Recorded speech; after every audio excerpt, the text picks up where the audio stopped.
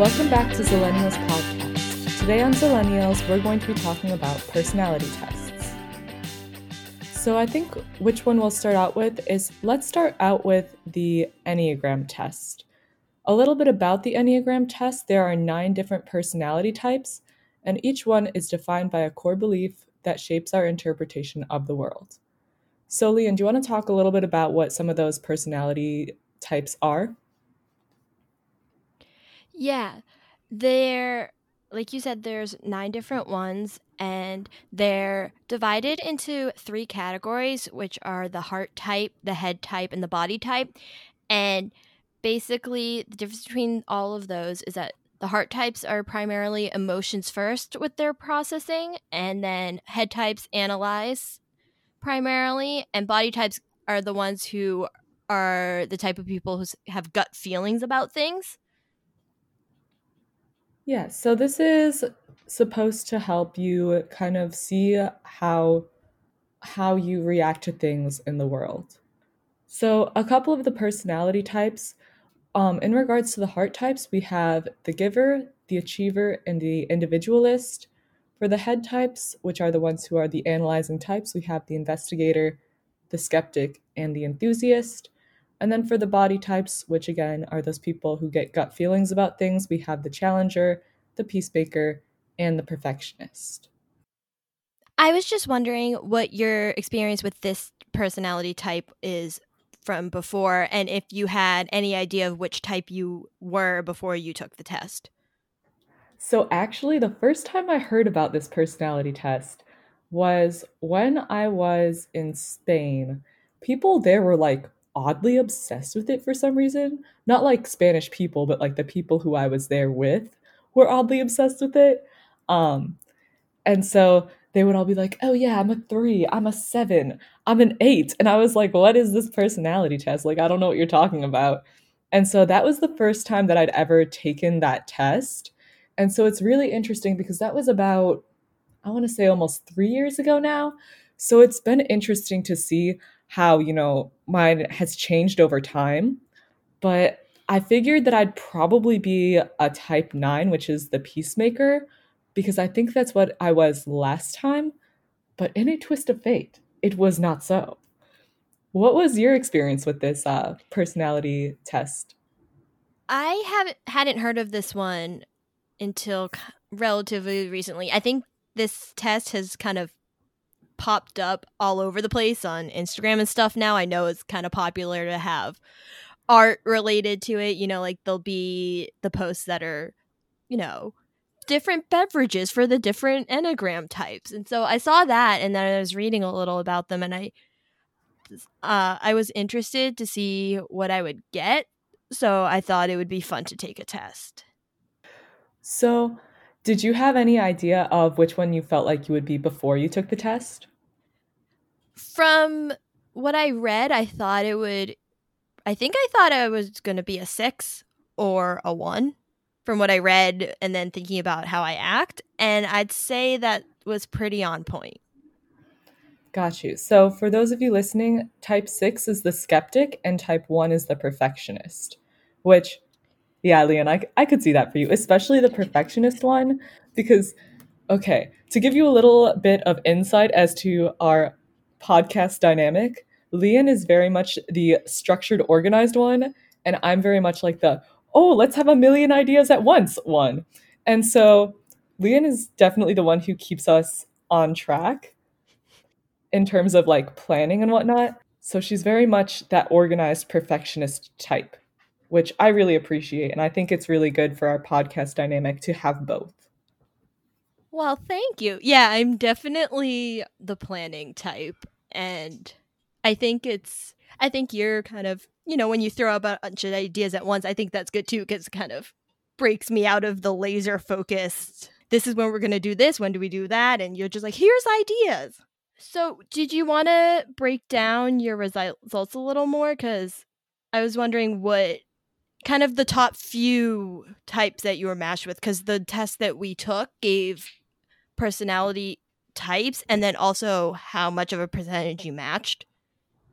Yeah, sure. So I think that my type has definitely changed over time because I was a 99% match for a 2, which I can tell you before being a teacher, I was not a 99% match for the 2. So the 2s are the givers, where essentially it's like you want to try to find ways to be helpful to other people and you want to be well liked. And you are searching for a sense of like love and belonging, which I feel like growing up, I was always like searching for that outside validation. So I could definitely see that part of it. But I think the being helpful to others, like while that was always a priority, I don't think it became such a strong priority until I became a teacher. And that's when I think that I kind of switched over to that. But I was definitely a little bit surprised that my match was so incredibly high for being a 2. And like I said, I think that being a teacher has a lot to do with that. My other ones that were like top contenders, I was an 87% match for a 4, which is the individualist, where you're trying to be unique and live authentically, which I don't know that I really agree with that one. I feel like while I like being unique, I feel like it's not like a top priority in my life. But another one that I have is as a top match is a 9 and a 7. So a 7 is the enthusiast who wants to have a ton of adventure, which I would agree with that. I feel like, especially as I've gotten older, I've become more adventurous. And a 9 is a peacemaker, which that wasn't really a surprise to me because that was what I scored in my top ones last time. My other ones that were pretty high were like an achiever and a perfectionist. Those were like just below those. But overall, I had a lot of really high scores. I just didn't score very high on like 5, 6, or 8. What about you, Leon? Which ones did you get? I think it's interesting how yours has switched, and I think it kind of raises the question of like how stable are these results and what will happen over time. So I think it's interesting to how you took it again to compare. I think the ones I matched with higher are kind of different than yours. I was a 98% match for a 6, which I'm not Wow.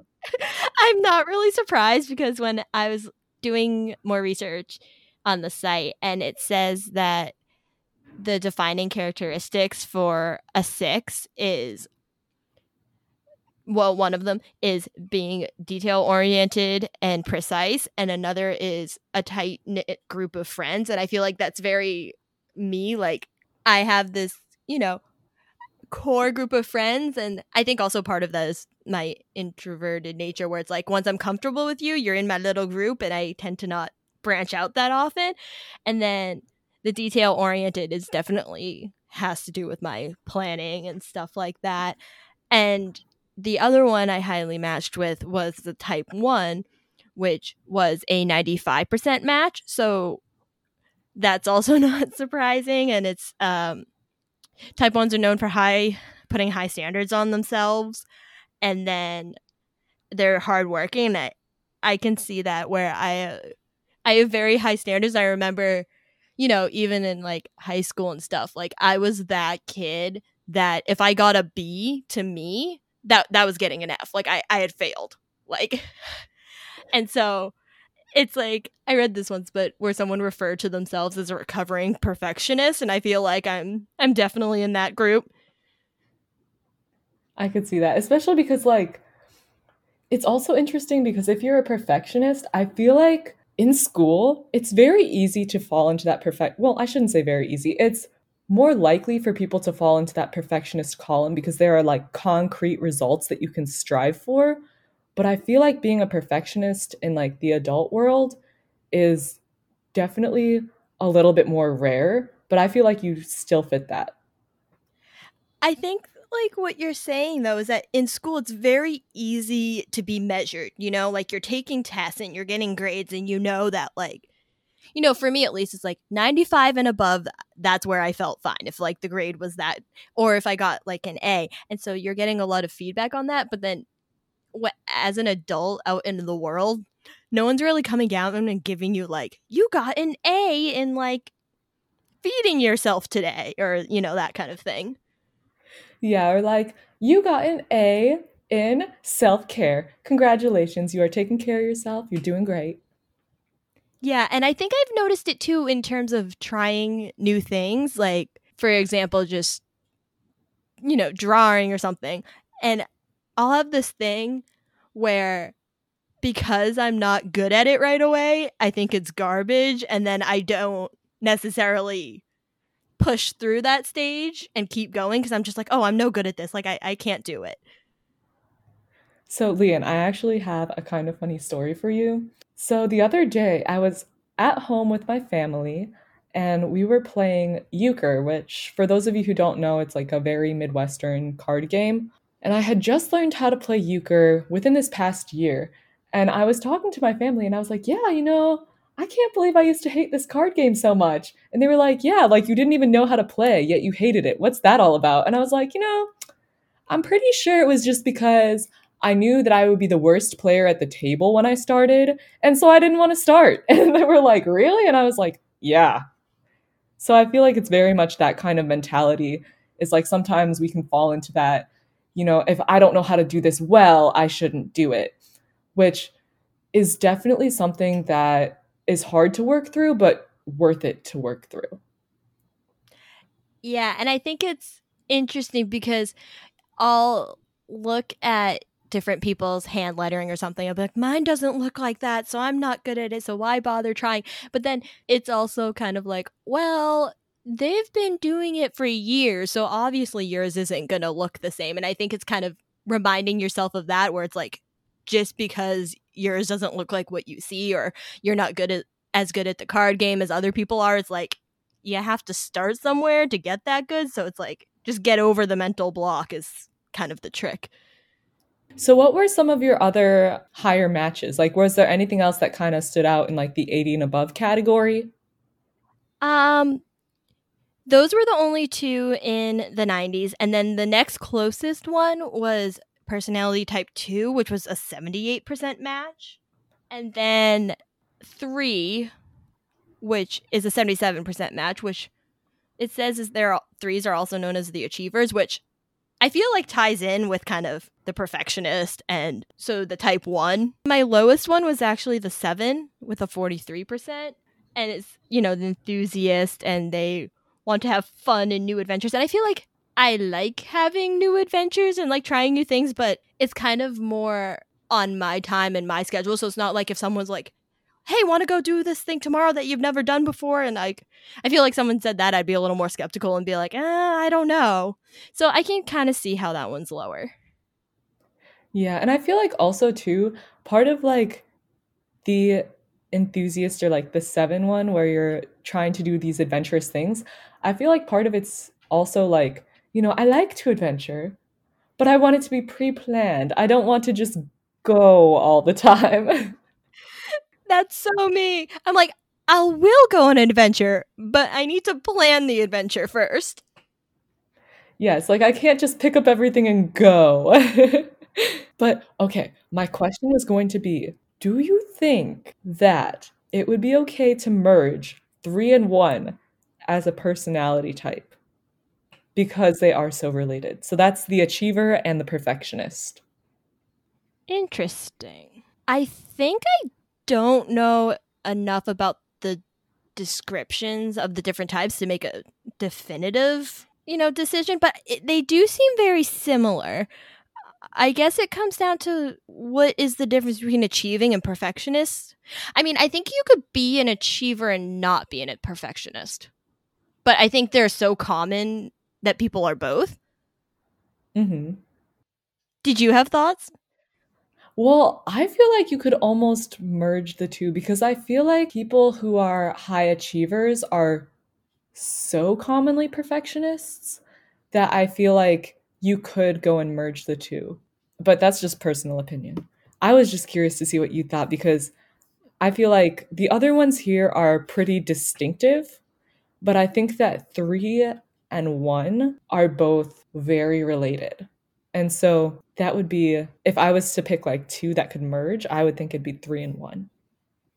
Yeah, I could see how if you were going to pick one, those two would be it. I just pulled up the list of the defining characteristics for type 3 and put them next to type 1 so we could get an idea. So the I'm referencing the website that we took our test from, and it says the defining characteristics are three: are acutely aware of social niceties, impressive range of accomplishments, extremely busy and on the go, jam-packed schedules. It says they have an interest in improvisation or acting. I am very type 1 and I have zero interest in those things, but that could just be me. And it also says they have refined taste in outer appearance and are charismatic. I don't really know if I'm charismatic. So I feel like maybe three is a little bit more like about outwards appearances than a one then. It's kind of like what I feel like I'm getting from this is one is like, I will be a perfectionist. I will achieve things. Even if no one is around to see it, I need to do it for my own personal satisfaction. Whereas a three may be more so someone who wants that external feedback. I think that makes sense because I think I was always very internally motivated to do my best or to be the best at whatever I was doing. Like it wasn't coming from someone else saying like you need to be the best in your class or you need to be the best, fill in the blank. I feel like it's all come from pressure I've put on myself. Yeah, that is one of the defining characteristics of the type 1 is high internal standards. So you're really setting this for yourself. Another thing I didn't really know until I was digging into this more is about how they have the wings, which are the personalities that are, I guess the personalities are laid out kind of like in a circle. So the way they're all connected makes this diagram. And so the wings are the ones that are next to yours. And so some people identify, as their main type. So let's say type 6 and then wing something. Have you thought about your wings or have you just kind of focused on the main one? I'm mostly focused on the main one. So for the wings, is it like those are the two numbers next to you? Like for example, if I'm a two, three and one would be my wings. Yeah, so it's the ones next to you, which I think is kind of weird in a way because I would think that your subcategory would kind of be the next highest thing that you matched with, not necessarily just the two things next to you. Huh, that is really interesting. I feel like some of the wings don't make as much sense as others, if you will. For example, like if you're a nine, which is the peacemaker, I feel like winging eight and winging one doesn't make that much sense because I feel like if you're a peacemaker, you're not as likely to be a challenger because I feel like as a peacemaker, you're not always going to stand up for what you believe in, if you will. I feel like it's more so about making sure that everybody is happy with the agreement you've come to. I think for mine, let's say, because my two top ones were so high, like let's say going off the 6, a wing 5 could make sense. I don't think a wing 7 really matches with me. I mean, yeah, because you said that that was one of your lowest, right? Yeah, it was a 43% match. Weird. I don't know. That I feel like wings are maybe not as accurate or they vary a lot from person to person. As a two, my wings are one and three, which I feel like is very much accurate. I feel like I do kind of fall into the achiever perfectionist category sometimes. And I think that a lot of that is also, especially in regards to when I am trying to help people, it's very much about how can I make sure that this is perfect for this other person rather than for myself. Yeah. I think it's quite interesting reading the different descriptions of the types just as a way to reflect on your own self.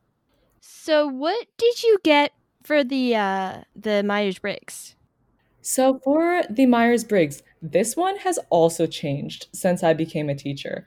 So my beef with this is I identify more strongly with what I was previously than what I got this time, which is interesting. For the Myers Briggs, let's go through and define a couple of those terms just so that we can get a good sense for what it is. You'll be given a couple of letters that stand for various words to define you. So, for example, like the first letter you're given tells you if you're an introvert or an extrovert, which is just essentially how you maintain your energy. Are you someone who recharges by being around people or by being alone? The next one is about sensing versus intuition. So, how do you process information? Is it more that you focus on sensing and experiencing through the five senses and being more practical?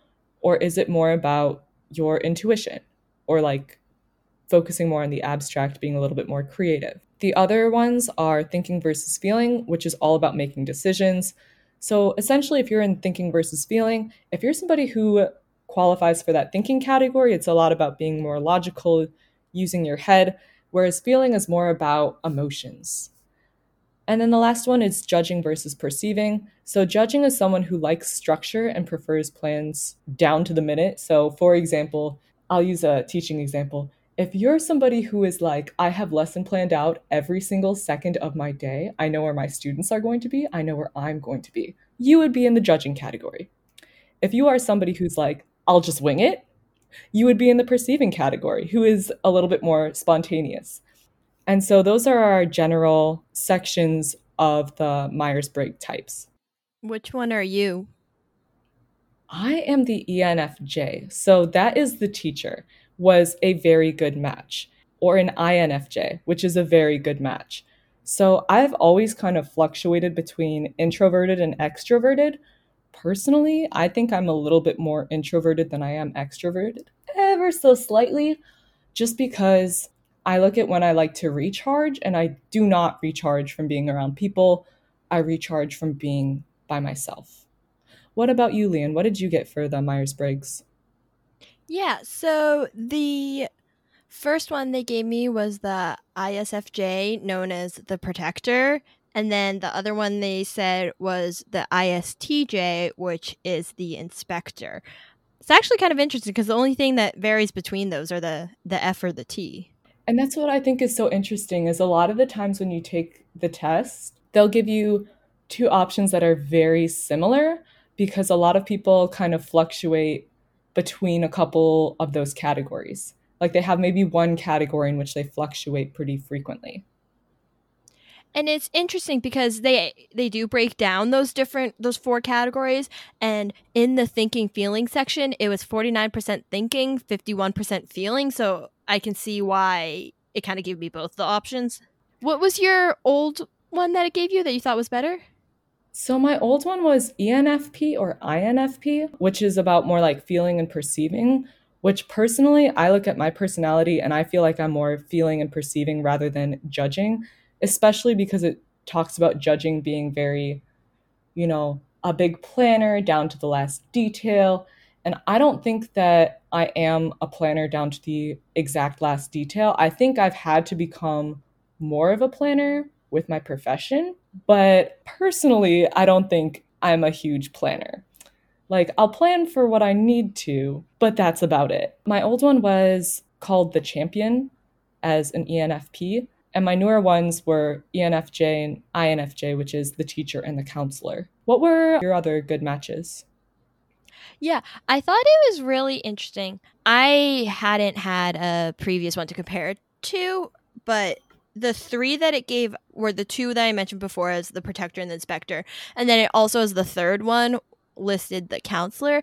But the thing that I think is interesting is that throughout all of them, I was introverted.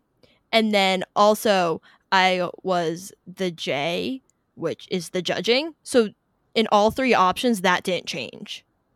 Oh, interesting. For mine, I think the only ones that stayed the same were the N and the F. So Yeah. I think that's like intuition and feeling. Again, that just lends itself to my point where I feel like I'm more like an ENFP, INFP rather than the ones it gave me this time. Yeah, out of the two, well, there's three, but I think the top two are probably more accurate. Um, I think if I was going to pick one, it'd probably be the ISTJ, the Inspector, just based off the description, because it says they're responsible organizers and they're driven to create and enforce order within systems, and how they're also neat and orderly, and they tend to have procedures for things they do. And it seems like it lines up with, liking structure and having a routine and, planning, which I like to do. So, in terms of the personality tests, was there one that you felt like was better than the other or more accurate than the other?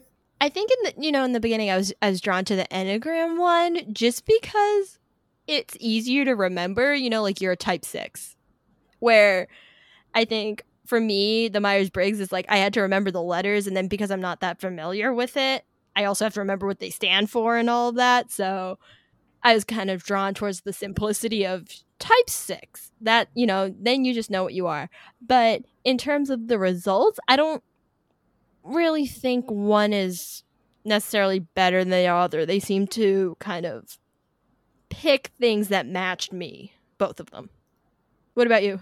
I feel like just because I don't agree with my Myers Briggs this time, I feel like I'm a little bit more drawn to the Enneagram, like you said. And I think that the Enneagram does present the information in like a more organized manner. Whereas the Myers Briggs is a little bit harder to remember, even because if you look at like things like where it says sensing versus intuition, like instead of putting an I for intuition in your letters, they put an N, which kind of drives me nuts.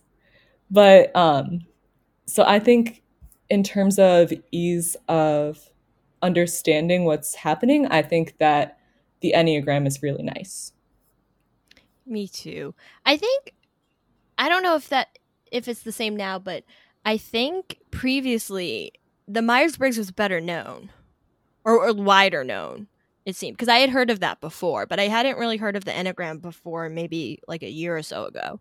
Have you ever had to do it for work or something? No, but I do remember in college they had us take something that was like kind of similar. It was like a personality type thing. Um, oh wait, actually I take that back. I have had to do something similar for work.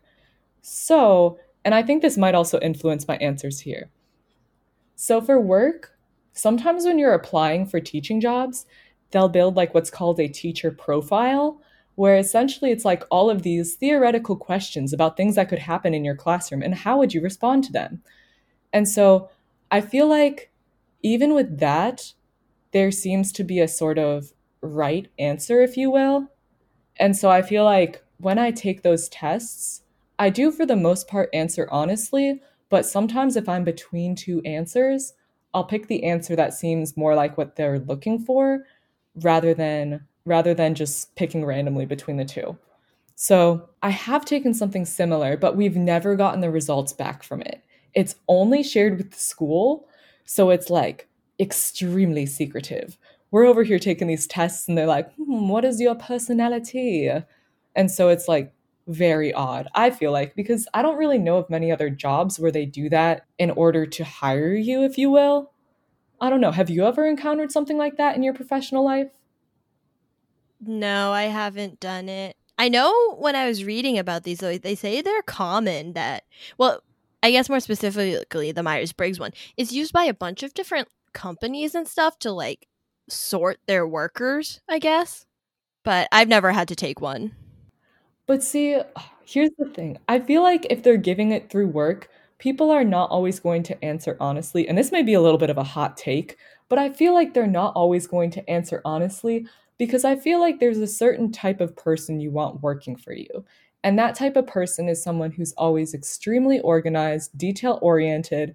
And I feel like if you don't fit that mold, people don't want to hire you. That's my hot take on this. So I feel like if they're administering it through your work, people are not always going to be honest. Yeah, I think it could depend on if you're already hired or not. Like, I know some workplaces do it as part of their, like, I don't know, training, team building kind of situation. So I feel like in that, if you're already hired, you already have the job, it might be a little different. But if you're doing it as part of the hiring process, it's kind of weird because you could be knocked out of, consideration based on some of these answers. And then it's like, do these answers actually affect your ability to do the job? Yeah, and I think that that's kind of my issue I have with using something like a personality test for a hiring process is that I think that it's detrimental because then you'll typically have only a certain type of person in that job, which doesn't always speak to their ability of how they're able to do that job. I think you're right. I think if it's a little bit more casual in administering it, like as a team building activity, I think that you would have much more honest and much more positive results and positive feedback. but I think that as a hiring tool, it may not be the best thing.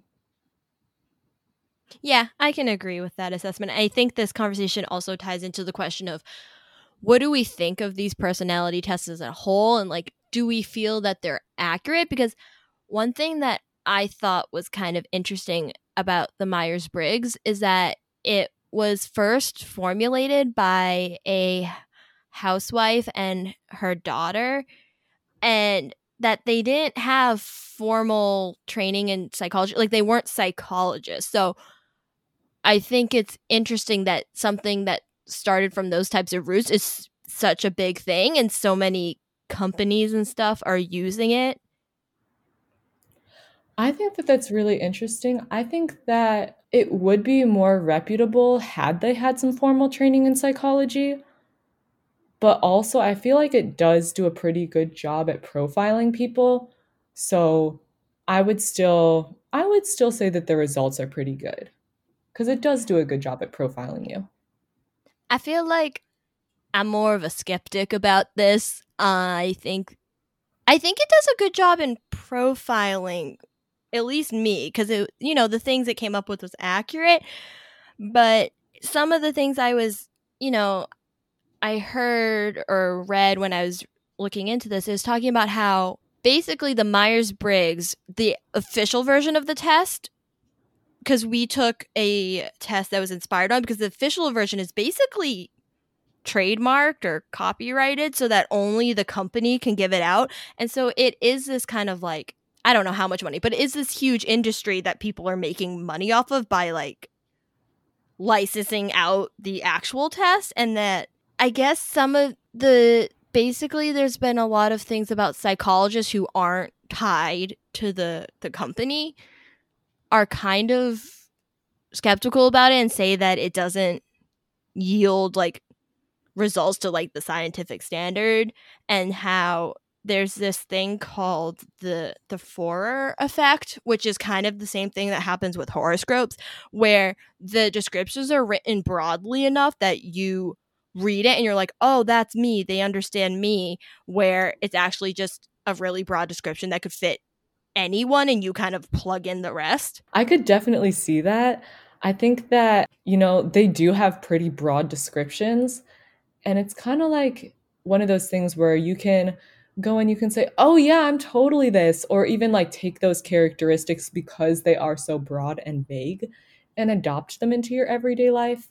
Like, how, I don't know if you've ever come across this, but when somebody is like, oh my gosh, I act this way all the time because I'm a Capricorn or I'm a Cancer. And so this is why I act this way. I feel like that's something that I could see happening from people taking tests like this is taking their results and being like, oh, I can use this to justify why I act the way I act. Not in a bad way, but just it's something that I could see happening. Yeah, and I don't think just because they may not be like super scientifically accurate. I know another thing for that is it has to have kind of the results have to be the same. So it's like interesting, like with yours is like how it's changed. And so it's like, has it changed because you've changed, or has it changed because it's not that accurate to begin with? But putting that aside, I feel like I still kind of like them. Like, I think they're fun, and I think they generally get the gist, because it's like the ones that I match the highest with were kind of like me, which could be part of that psychological effect. But it also is, there are other ones, like on the Enneagram type, where it was like, I think is the type 4, which I didn't feel like it identified with at all. And then the test did pick up that that was one of the lower categories for me. I think you're right. I think they're definitely like a fun thing to do. Go ahead and take the test, take a test with your friends, compare results. I think that it's definitely a fun thing to do, but the results should be taken as a grain of salt. They don't always speak to who you are as a person, and I think that that's important to remember too, because for example, if you get something that you think is not as positive as you would like or not how you view yourself, just remember you are who you are individually, and these tests are just tests. They're just for fun. Don't take them too seriously. I think you're right. And I think they are valuable in the sense that they can give you a framework on how to think about your own personality, because I think, I think that some people may not know how to say things about their personality or how they process the world, but then reading the different descriptions or taking a test, like even if you don't agree with it, you could say, oh, I'm kind of like this personality. And instead of saying, oh, I'm a type 4 and blah, blah, you could say, oh, like I think this way. And it gives you kind of like a better view of how you process things. Yeah, and I think it can also be helpful for like, for example, if there's a category that you'd like to be more like that you notice that you've scored pretty low in, you can think pretty actively about how you can institute changes within your own life to be more like whatever category you want to be like. For example, if you really want to be the achiever or the perfectionist, and you notice that you scored kind of low in those, think about how you can change your habits in your daily life to be more like that. So I think that it does help with that sense of self awareness. Yeah. I think that's where I come down on these things, where I think I see the concerns about it not being completely scientifically valid, but I don't think that means that these tests have no value. I think if you're, you take a critical lens to it and don't just accept it at face value, they can be valuable in kind of learning more about yourself and how you interact with other people. Yeah. Okay, so Leon, I also have a question because I've been sitting on this question this whole entire podcast. So, in your Enneagram that you scored the lowest in, do you know of anybody who fits that Enneagram type in your life? I don't think so. Because it's also kind of tricky, because I think part of the challenge with these is they're, in some ways, they're very very black or white, where it's like you're this or you're that. Like this, the one I matched the lowest with, which is the number 7, which is the enthusiast, and it talks about how they like adventure and they want to have fun. And I think it's kind of weird, because it's like I kind of sit there and I'm like, well, I like adventure and I like having fun, but I don't think this is the main thing driving my personality. So it's like, when I'm trying to come up with someone that fits that, it's like I don't think there's anyone that has that kind of as their driving factor. But then I'm like, I don't think that means that they don't like having fun or like going new places and trying new things. Definitely. Do you have anyone in mind for your lowest? Yeah, so my lowest is an 8, which is the challenger. They see themselves as strong and powerful and seek to stand up for what they believe in. So when I think of an 8, I think of people who are very opinionated, especially people who are very into social justice. So I have two people that I can think of in my life who I feel like are very much like this. In regards to the opinionated end, I think I could definitely see my older brother Eric being the challenger because he's a very opinionated person and he will let you know his opinion. They are not secret.